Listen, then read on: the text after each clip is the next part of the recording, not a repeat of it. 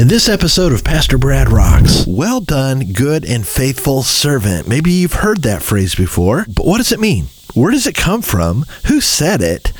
And why should we as Christians care about that phrase? Because we really should. It's a huge statement in Scripture that has huge implications for our lives. It's going to rock you up. I can't wait to share with you about it, teach you about it. It comes from a parable that Jesus shared. It's going to be super cool. I'm glad you're here. I get to share with you my song, Well Done. It's track number 3 from my 2004 release, Out of the Hellhole. God is here. He's in this. You're here. We're all ready to do it. So, no further ado, man. Let's do this.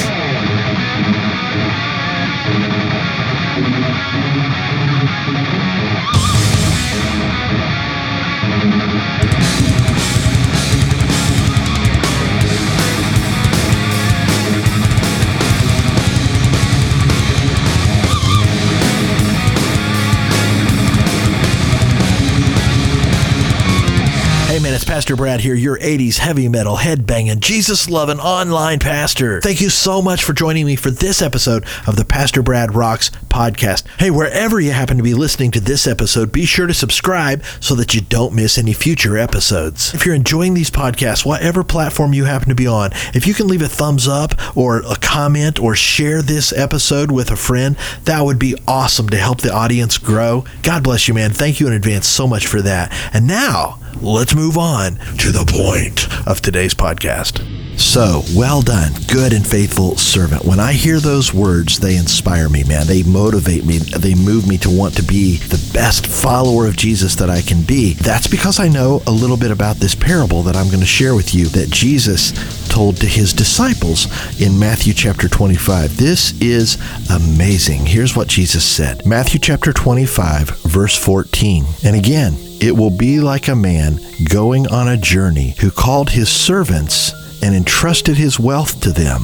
To one he gave 5 bags of gold, to the other 2 bags, and to the other 1 bag, each according to his ability. And then he went off on a long journey. That's just the opening to this parable that Jesus tells. But already we see that there's a master, that there are servants, that there are bags of gold being given to people, that the master goes away for a long journey. I mean, what is up with all of this? Well, let's break this down. And first, let's learn something about parables. A very simple definition of a parable is this. It's an earthly story with a heavenly meaning. Okay, Jesus used parables all the time. He would share a story that was filled with all kinds of things that were very relatable that people could easily understand and identify. Okay, a bag of gold, a servant, a master, I get all that. And all of it has a kingdom meaning or value or point to it, okay? So in this story, there's almost always someone that represents God in all of Jesus' parables. And in this one, the master is Jesus, okay? So it's the master who is entrusting what he has to his servants. Now, who do you think his servants are? That's the church. That's you and me. That's those who have followed Christ. So the master entrusts to the servants bags of gold. The bags of gold represent more than just money, okay? They represent resources and tools and time and gifts and the blessing of salvation and all of the blessings of God, right? So God has entrusted life and provision to us, and then he goes off on a journey. The journey represents what theologians call the church age. Okay, here's what I mean by that, very simply. When Jesus' ministry was over, he ascended into heaven. That's right in the first chapter of the book of Acts. And all the disciples watched him go, and while they were looking up into the sky, the angels came and said, "What are you doing looking into the sky? This same Jesus that you just saw taken from you is going to return." And essentially, they're saying to them, he just gave you the Great Commission. Get about doing it, right? Get on with it, because he's going to come back. So that's what this whole journey represents. The Master has entrusted us, his people, with resources and time and life and promises and salvation and those special abilities that each of us have that we can do, and gifts of the Holy Spirit and all that stuff. And he said, now go put it to use. Go put it to use for me, because I'm going to come back, okay? So now, with that understanding of who these characters are in the story, let's start again in verse 14, and we're going to walk through this parable. And again, Jesus said, because he's told a couple of parables that all relate to what the kingdom is about, and this is his way of segueing or transitioning into a new parable. He says again, it will be like a man going on a journey. That's the master going on this journey. He's going to go away for a while, just like we just described with Jesus. He called his servants, so that's you and me, and he trusted his wealth to them. Okay, he entrusted his wealth to them. Now, the word here in verse 14, entrusted, points out the reality that what we have, our time, the gifts we have, the promises, the salvation, everything that we have on this earth, we're stewards of, we're managers of. The Lord has given us those things. He's entrusted them to us. That means that he's counting on us to use them in an honorable way, a way that will bring glory to him, a way that will grow the kingdom and be a blessing to others, right? Promote his ways. So the master entrusts these resources, this wealth, these good things to his servants. And what's implied here is now go use them, go put them to work. Verse 15, to the one he gave 5 bags of gold, to the other 2 bags of gold, and to another 1 bag of gold. And then there's an extremely important statement here that says, each according to his ability. Okay, so listen. For God, it's not. He doesn't play favorites. He doesn't say, oh, you've got 5 and you've got 2, so the one with 5 is better than the one with 2. No. God doesn't play favorites. He loves all of us equally. But when he gives us responsibilities, he's not going to ask you to do something you can't do. That's the big point. He's not going to give you the ability to fish really well and then ask you to be a welder for Jesus. Okay, I just wanted to make some crazy illustration there so that you would get it, right? God's going to give you and entrust you with responsibilities in accordance with who he shaped you to be. Okay, so it's not like it's not going to be a fair thing. Then, after he had given these abilities, he went off on a journey. Now, let me just tie this up so that we can kind of understand how it's fitting in our life in 2020. You're walking through life, and at some point you hear the gospel and you receive Christ. You say, yes, I want to be a believer. I want to be a follower of Jesus. And you put your faith in him and you turn away from your sins and you're baptized and you step into this life of following Jesus. And now, as part of the family, God has given you salvation and he's called you into a life of following Jesus, a life of meaning and purpose and a mission to shine for Christ as Lord. You have abilities. Now all of a sudden your time and your abilities and everything you have, you begin to see as a gift or something that God has given you to use for his glory. Okay, so that's where we are in this story. We're the servants. We've been given these gifts. Verse 19, after a long time, the master of those servants returned to settle accounts with them. What's going on there, huh? After a long time, the master returns to settle accounts. Okay, when you know who is the master, you know what it means that he's entrusted things to us, and you know he's gone off on a journey, and you know that represents Jesus' time of being away from us, then you know what it means for him to return and settle accounts, right? This is the time when Christ returns, and we all stand before him and say, what did you do with your life? What did you do with the salvation I gave you, with the gift of all of my promises and my Holy Spirit and the abilities I gave you and the opportunities and relationships and all of that? What did you do with what I gave you? Now, if you're a believer, do not be afraid of this, okay? Remember the Bible very clearly. This is just one verse that should encourage you. Romans chapter 8, verse 1 says, there is now no, as in zero, as in none, nada, no condemnation for those who are in Christ, okay? So this is not going to be a judgment of condemnation. This is going to be a judgment of what did you do with the salvation I gave you. This is supposed to be a judgment of reward, okay? Now, there's going to be something at the end of this parable that's going to kind of inspire us a little bit to not sit on what God's given us and do nothing with it, but I just want you to hear those words. Okay, so he's come back and it's time now to settle accounts. So the one who he had given 5 bags of gold to comes before him and says, Master, I took the 5 bags you gave me. I took those gifts you gave me and I put them to work, man. I did stuff. I invested them. I used them the best that I could. And look, I produced 5 more. In other words, I was productive. I put my hand to the plow, man. Every day I got up and I said, you're my Lord, and I'm going to live for you, and I'm going to do my very best to use what you've given me to shine for you. And look, there's been good stuff that's come from it. And the Lord says, verse 21, his master replied, here it is, well done, good and faithful servant. Now listen to this. You have been faithful with a few things. I will put you in charge of many things. Now, it's super important for us to understand that the reward we're going to receive in heaven, like if you're, let's just say it, I don't know, you just are a super faithful believer here, your time here on earth. You get to heaven, it's not like you're going to say, oh, you were great down there. You just kick back and you're going to sit up on the throne and you're going to rule and reign over everybody else that was like mediocre Christians. That's not the point. When we think that way, we misunderstand Jesus' teaching to the disciples about who's going to be the greatest in the kingdom. He said, no, the greatest in the kingdom, and that includes after time on this earth, the greatest in the kingdom is the servant of all. It's going to be the one that serves you. Right? So anyway, here he says, okay, you were faithful with a little bit. I'm going to give you more. That's awesome. You were a great servant down here. You were a great steward of what I gave you. So now in the kingdom, in heaven, I'm going to give you more opportunities to serve and be of use to me. That's a pretty cool distinction. Pretty amazing and a pretty important thing for us to understand. And he says, come and share in your master's happiness. There is joy in serving. There's happiness in serving the master. And so the master says, awesome, you were faithful with a little bit. I can entrust you with more. Then the one who had 2 had been given 2. He came, and the story repeats. You gave me 2, Lord, and I put it to work, man, and look, I created 2 more. And again, the master says the same thing. Well done, good and faithful servant. You were faithful with a few things. I'm going to put you in charge of more things. Come and share in your master's happiness. Really want to emphasize here, because I know how our human brains work. We think, oh, that dude had 5 and that dude had 2, and we put people in these categories and say the one with 5 is better than the one with 2 and all that. That's not how it works in God's economy. Okay? He doesn't look at somebody and say, oh, you're better than anybody else. It's all about your heart and your devotion to the King. What are you doing with what you have? Right?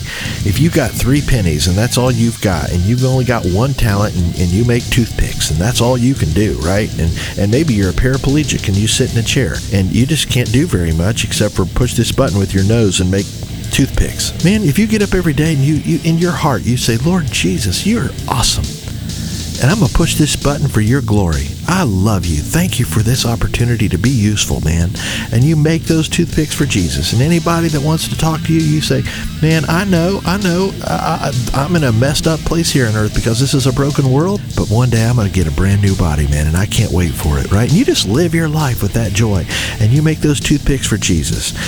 Man, do you think you're going to hear anything but, well done, good and faithful servant? When you stand before the Lord, you weren't given everything that somebody else was given, but it's what you did with it and the attitude that you possessed and the way you approached life, right? That's what this parable's all about. Are you getting up and doing what you do and using what you have for the master? That's the whole point. And that the reward of doing that is that God can then trust you with more opportunities to serve Him. By the way, I was privileged to know someone who actually lived a life pretty close to that example I just shared. Her name was Gail Leidy. She's with Jesus now. She died of cancer a few years ago. But she was born into this world with severe cerebral palsy. None of her body worked. None of her body.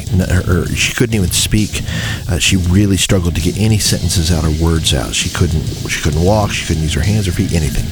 She's in a wheelchair. But she could smile and she could laugh. And man, when you got to know Gail, she loved Jesus. She loved being at church. She loved being with God's people. And she knew how to type. She could strap this little thing onto her forehead with a little stick and a ball. And she would peck out, by bending her head down, 1 letter at a time, emails. And I got an email from her one time and it blew me away. Because I realized she was smart, she was funny, she was witty, she was hilarious, she was insightful. In other words, there's this precious, beautiful, smart, awesome person trapped inside this broken body. And I say all that to say this: Gail was that person that I just described a minute ago. She woke up every day and said, okay, yeah, I got a broken body this side of heaven. I'm going to get a brand new one in heaven. I'm looking forward to that. But I'm not going to waste my day being all playing the victim card. I'm going to glorify God with what He's given me. And she did, and she inspired people around her, man, hugely. She inspired me. And I know that when she stands before the Lord's going to say, oh my goodness, Gail, well done, good and faithful servant. just grab a hold of 1 Corinthians 10:31, where Paul says, whether you eat or drink or whatever you do it for the glory of God. If you drive a truck, do it for the glory of God. If you work in a factory, do it for the glory of God. If you sit in a cubicle or in front of a computer and do something, do it for the glory of God. All I mean by that is wake up every morning and say, Lord Jesus, I love you. Help me as I go into this day, which, by the way, this day is a gift. You didn't have to give it to me. You woke me up. You gave me breath in my lungs. I've got a purpose to live for you today. Help me to approach my job with an attitude, right? With an attitude in all my interactions with people that glorifies you, or you don't have to say it with words, with your life, that communicates to people with your life, that I have joy, that I have peace, that I have strength, that I'm resting in a Savior. And I don't have to go around with a big t-shirt that says, I love Jesus, do you? Right? I just live my life in a way that demonstrates your presence in my life. And then, Lord, I'm going to trust you to open those doors, maybe in the break room or at some point that I can't even conceive of as I'm recording this, but there's those moments that God orchestrates where that person says, hey man, are you a Christian? Hey man, I heard you say something about the Bible one day. Hey man, I heard you mention that you go to church. What about this? Or it just launches into this conversation. Or you just have an opportunity because you work beside this person each day to say, hey man, can I get you some coffee? And you know what you're doing? You're building a bridge of relationship. As you drive a truck and you show up at the dispatch office to get your route or to get your load or to get whatever, however you start your day, your routine, wherever you're interacting with people on a regular basis, you're just helpful. You're just a servant. You're just kind. You're just using the life God gave you, the ability God gave you to be a blessing to other people. All of that is using what God has given you for His glory. And then outside of work, what kind of hobbies do you have? I love music. I like teaching. So I built a little studio in my basement, and I'm trying to use the gifts God's given me to create this podcast and to create music for the glory of God. If you play guitar, look for ways to use it for the glory of God. Play in the praise band, record Christian music. I don't know, be a youth sponsor. Serve with the youth group in your church and lead worship. If you run, start a Christian running group, right? Get together with some guys and maybe invite some other guys who run who aren't Christians to just come be part of it. And maybe before you run, you pray. Who knows? I'm just randomly trying to come up with stuff. The whole idea is look at what you can do and what you enjoy doing and find ways to do it for God's glory. That's the whole point of this parable. Whatever you do it for the glory of God. Use what God has given you to bring glory and honor to Him. And then we get to the end of the parable, and there's a warning here, okay? And it's about what happens to the person that just never does anything with the life God has given them. Verse 24, then the man who had received the one bag of gold, and remember, that doesn't mean that God thought less of him just because He gave him one. He gave it to him according to his ability. So this man that had been given one bag came, and he said, Master, I knew that you are a hard man. Now, this is interesting because nowhere in the passage does it say the master was a hard man, right? This guy, this is his perception. He just assumed. There are people out there who feel like the world is just out to get them. The world is a bad place, and so they just blame everybody, right? It's like, it's not my fault. It's the world's fault. It's my boss's fault. It's everybody else's fault. It's my circumstances' fault. That can run wild. And that's kind of what this guy's doing. Now, I knew you were a hard man, and I know that you harvest where you have not sown, and you gather where you have not scattered seed. And that's just his way of saying you demand things from people that you haven't even given them an opportunity to do.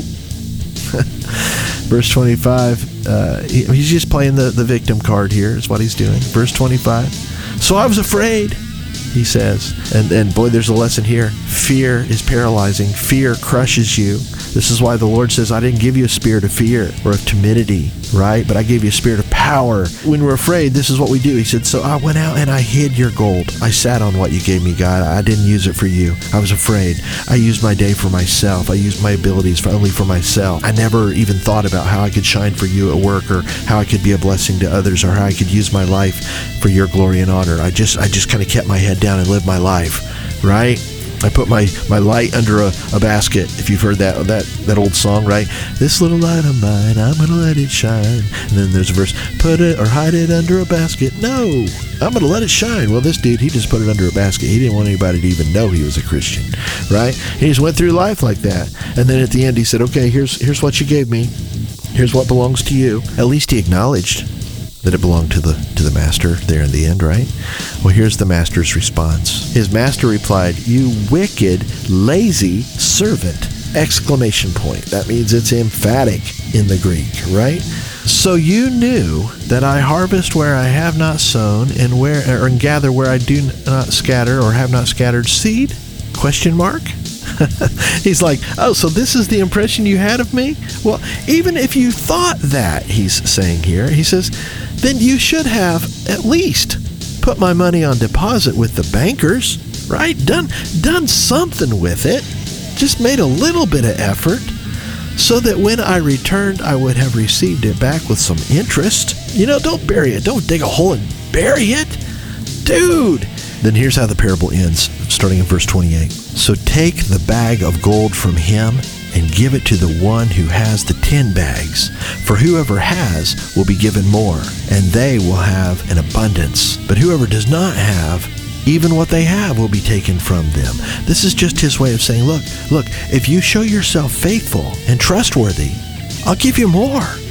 But if you show that whatever I've entrusted you to or with, you do nothing with it, I'm going to take the responsibility, I'm going to take the opportunities away from you because you've demonstrated that you can't even be faithful with that.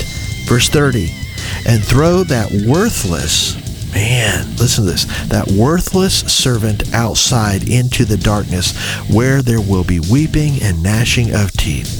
Now, we could spend a lot of time going, dude, what is that, right? But the big lesson that we all need to just receive from this parable, and that it's just kind of shouting out to us, is, dude, don't sit on what God has given you. Use it for his glory. Remember that if you're in Christ, there's no condemnation. It's not about that. We're not trying to earn anything. All right? You're forgiven. You're justified. You're redeemed. You've been adopted. You're part of the family of God. Now, think about what God has given you. He's given you forgiveness and breath and opportunities, and you have some talents and abilities. You have some relationships. You have days to live. You have opportunities before you. Whatever's going on in your life, wake up every day and say, Lord, help me to use this day for your glory. Help me to smile and shine and be helpful to people. In your name, help me to read your word every day and fill my heart and mind with your word so that I can be the person you're calling me to be, right? Remember this principle. When you're faithful with the little bit that God has given you, God is blessed and he smiles, and now he knows he can trust you with more in the future. And Ephesians 5:16 is a great verse to hang on to at the end of this. Make the most, Paul says. Make the most of every opportunity in these evil days. Okay, dude, I don't know where you are in your day. What do you got left? What's going on? What's the rest of your schedule today? Who are you going to meet? Who are you going to be around? How can you be Jesus? Right? How can you let Jesus shine through you in your attitude, in the way you approach it, in your desire to be a servant and helpful, right? How can you use what God has given you the rest of this day and every day for his glory?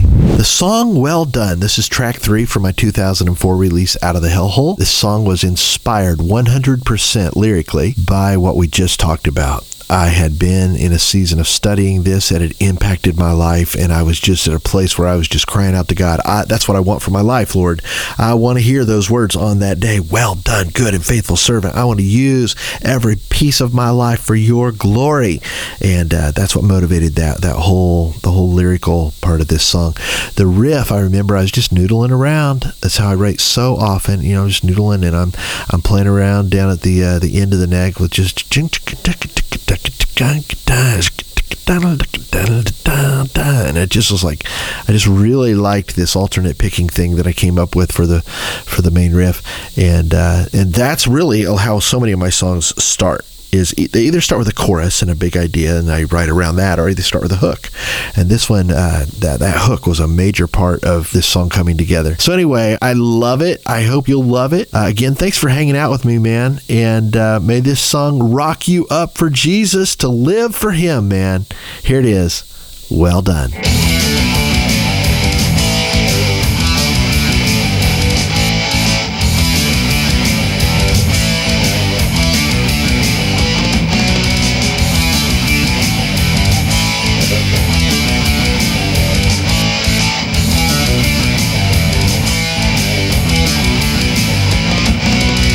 Walking through this thing called life, feeling pretty good.